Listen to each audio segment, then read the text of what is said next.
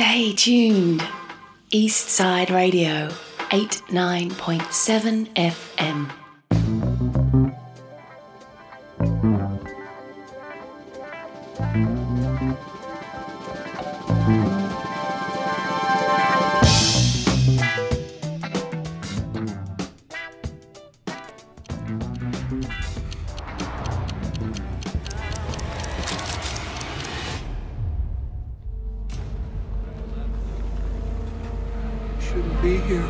You shouldn't be here.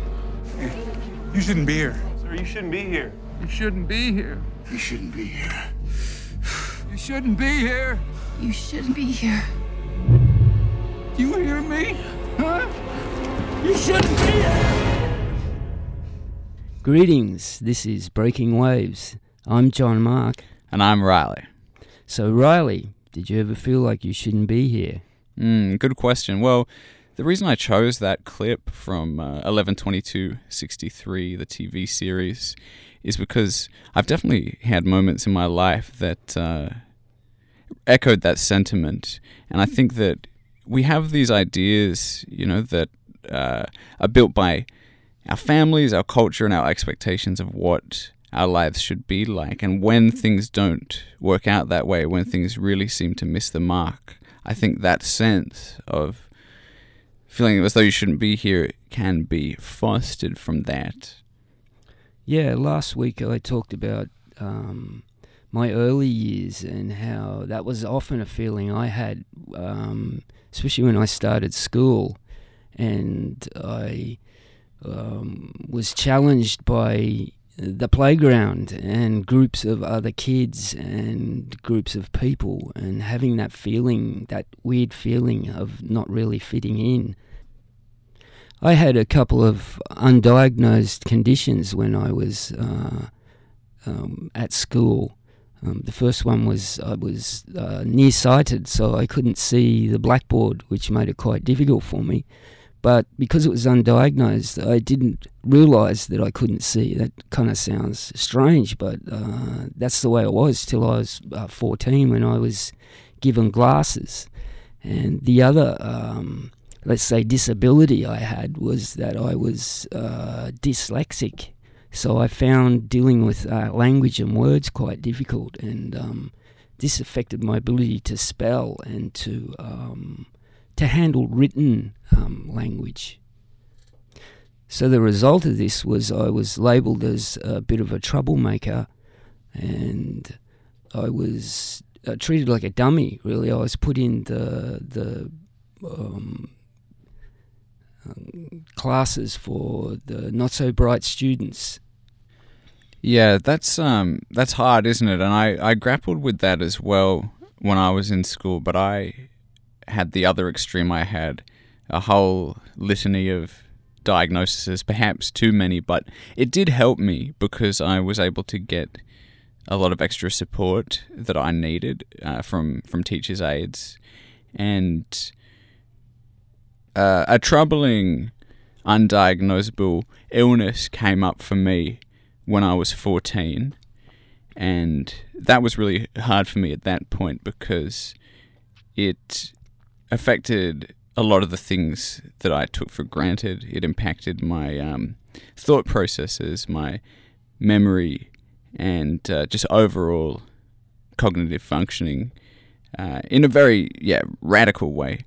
And so to be going through something that was so kind of earth-shattering, but at the same time having it not being recognized or understood by people around me, family, friends, doctors, and so forth, that was another level of alienation on top of dealing with that illness. So in this show, we're going to talk about leaving school and entering the land of adults. And for me, this was a interesting time because I didn't have really a full set of living skills. I had to negotiate employment and finding somewhere to stay and all the other different aspects of being an adult, and I really wasn't that well equipped to do those things. Yes, and for me, coming into young adulthood was a shock because I had been labouring under a belief that by the age of 18 I wouldn't even be around to experience it. I would just be a vegetable, I'd just be brain dead. So it was quite a surprise to arrive there. It was shocking and surreal. Luckily, I had a very supportive social network and family and so forth. So now we're going to cut to a song about strangers.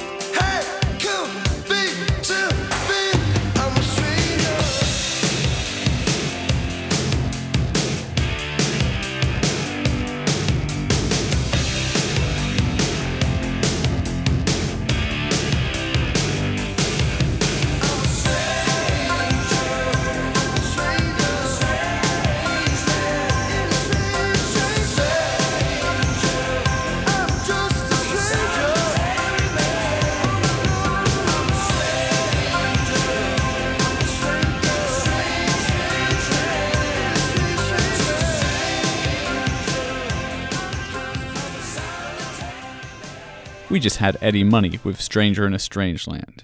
That song is of a particular resonance to me, the lyrics describing this nomadic stranger looking at other people's lives.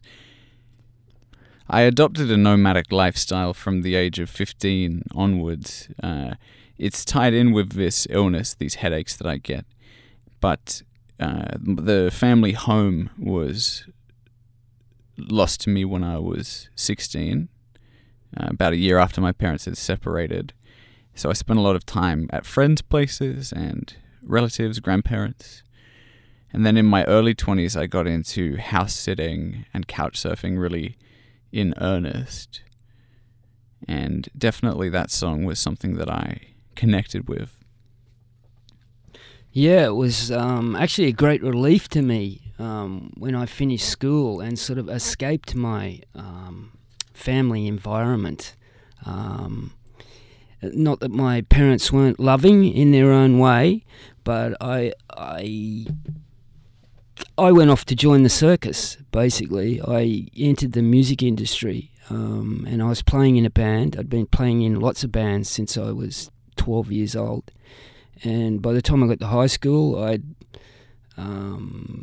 had a good set of musicians that were actually at the boarding school I went to, and we started playing around Sydney, and I sort of entered the Sydney music scene, and that was a very exciting time. Yeah, my life was a kind of punctuated evolution of becoming who I am now. I lived a gypsy lifestyle for probably most of my 20s.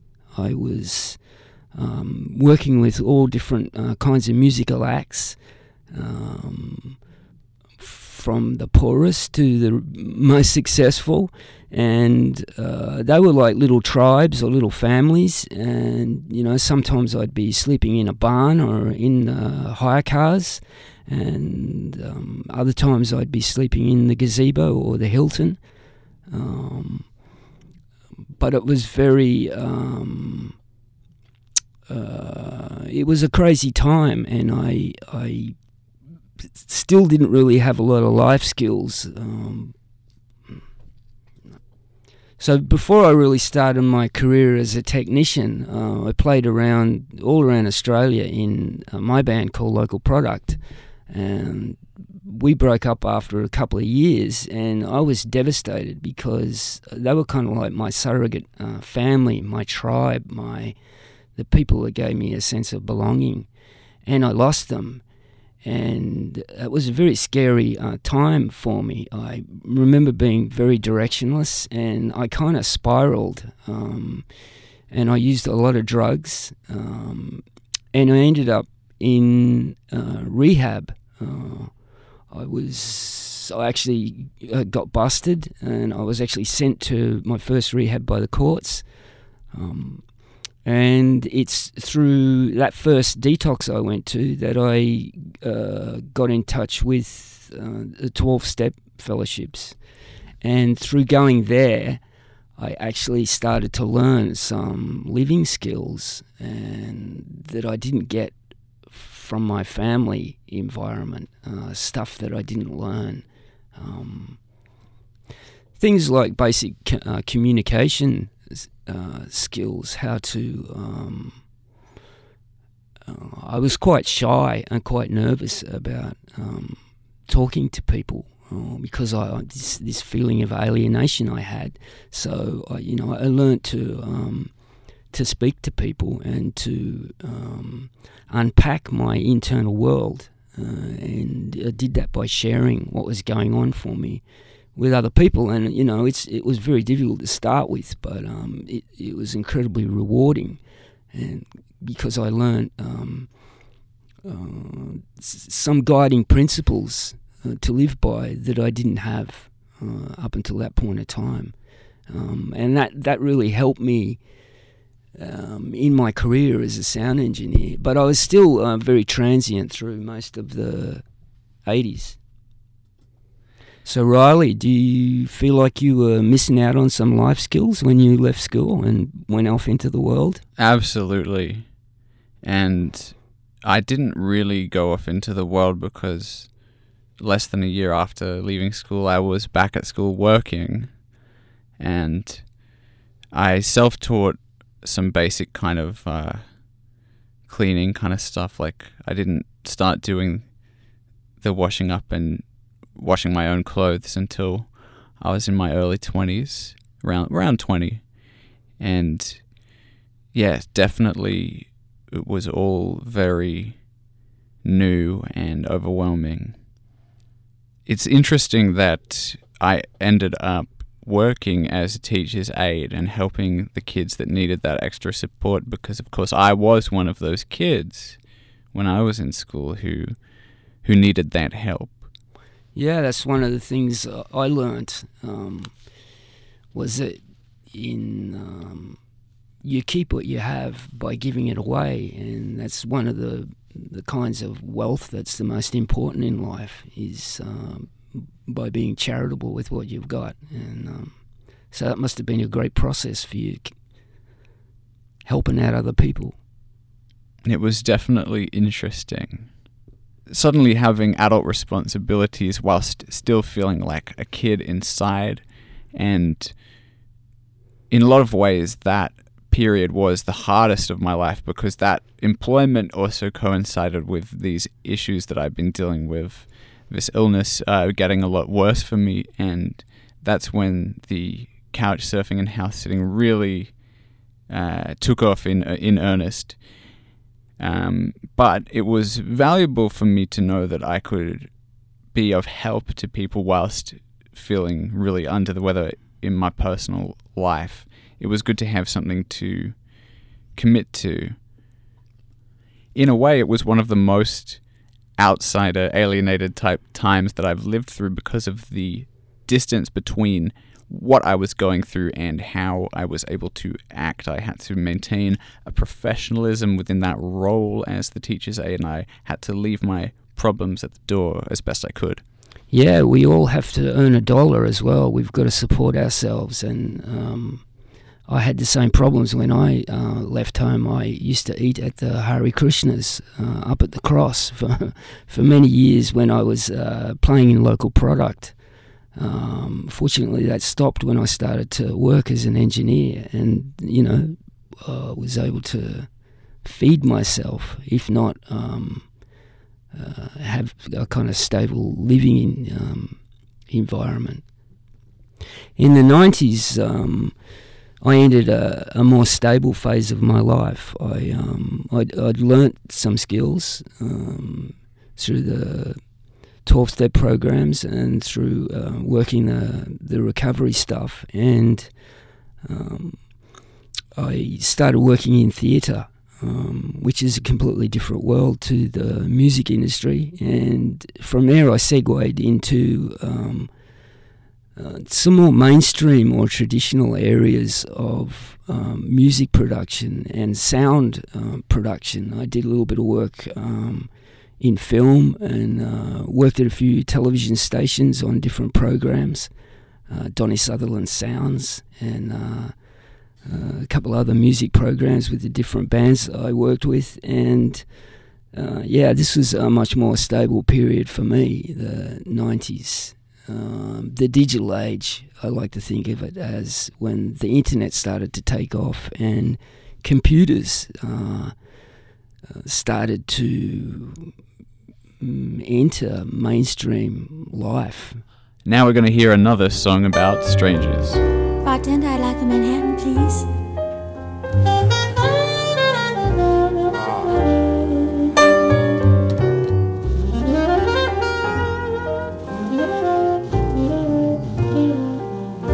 Stop me if you've heard this one. I feel as though we've met before.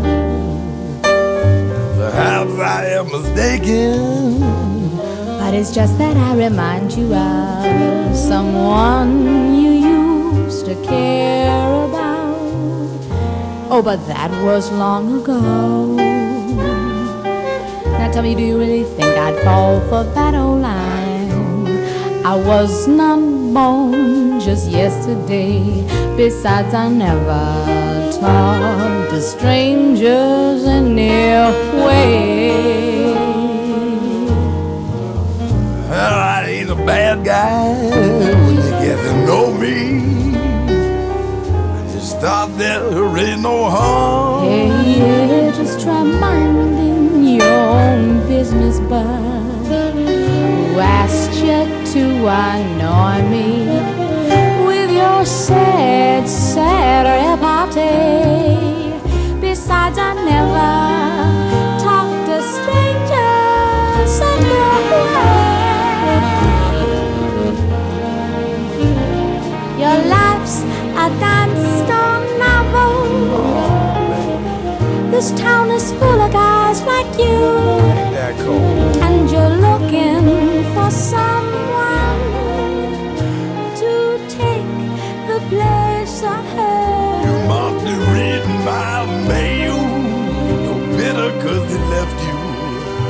while you're drinking in this bar.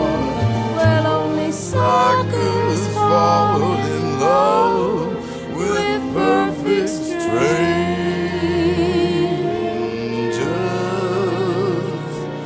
It always takes one to know one stranger. Maybe we're just wiser now. Yeah, and been around the block so many times that we don't notice that we're all just perfect strangers. as Long as we know that we all begin strangers just before we find we're really all strangers.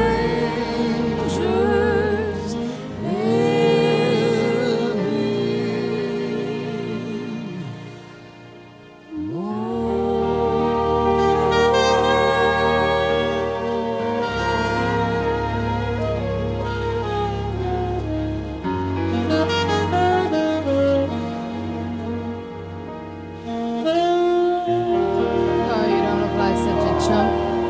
Hey, baby. So that was Tom Waits and Bette Midler singing I Never Talk to Strangers. And that tickles my funny bone because that's something I do a lot now, is talk to a lot of cab drivers. But I didn't used to do that when I was younger. There's some good grammar for you. I had a catastrophic event happen for me. At the end of the 90s, I relocated to Byron Bay and did an IT degree. And while I was doing that, I started up I got a small business grant from the government, and I started a small business, computer business, up in Byron. And wow, I live a charmed life. It was great. I surfed every day and was able to support myself and lived in a great house. But all good things come to an end, and that one ended all too soon, sadly. I'd contracted hepatitis C back in the early 80s, and that one came back to bite me in the early 2000s. My liver got very sick, and there was a new treatment, which was an interferon combined with an antiviral drug that they used on AIDS patients. So I relocated back to Sydney. I packed up my business and I came to Sydney and went on chemo for 6 months. And at the end of that, I had a stroke, which was catastrophic brain injury, where I ended up with very low vision. My occipital lobes were almost completely destroyed. My left lobe is pretty much dead, and my right lobe works a little bit. So I have a little bit of functional vision, but not much. Riley, can you relate to that kind of profound change in your life?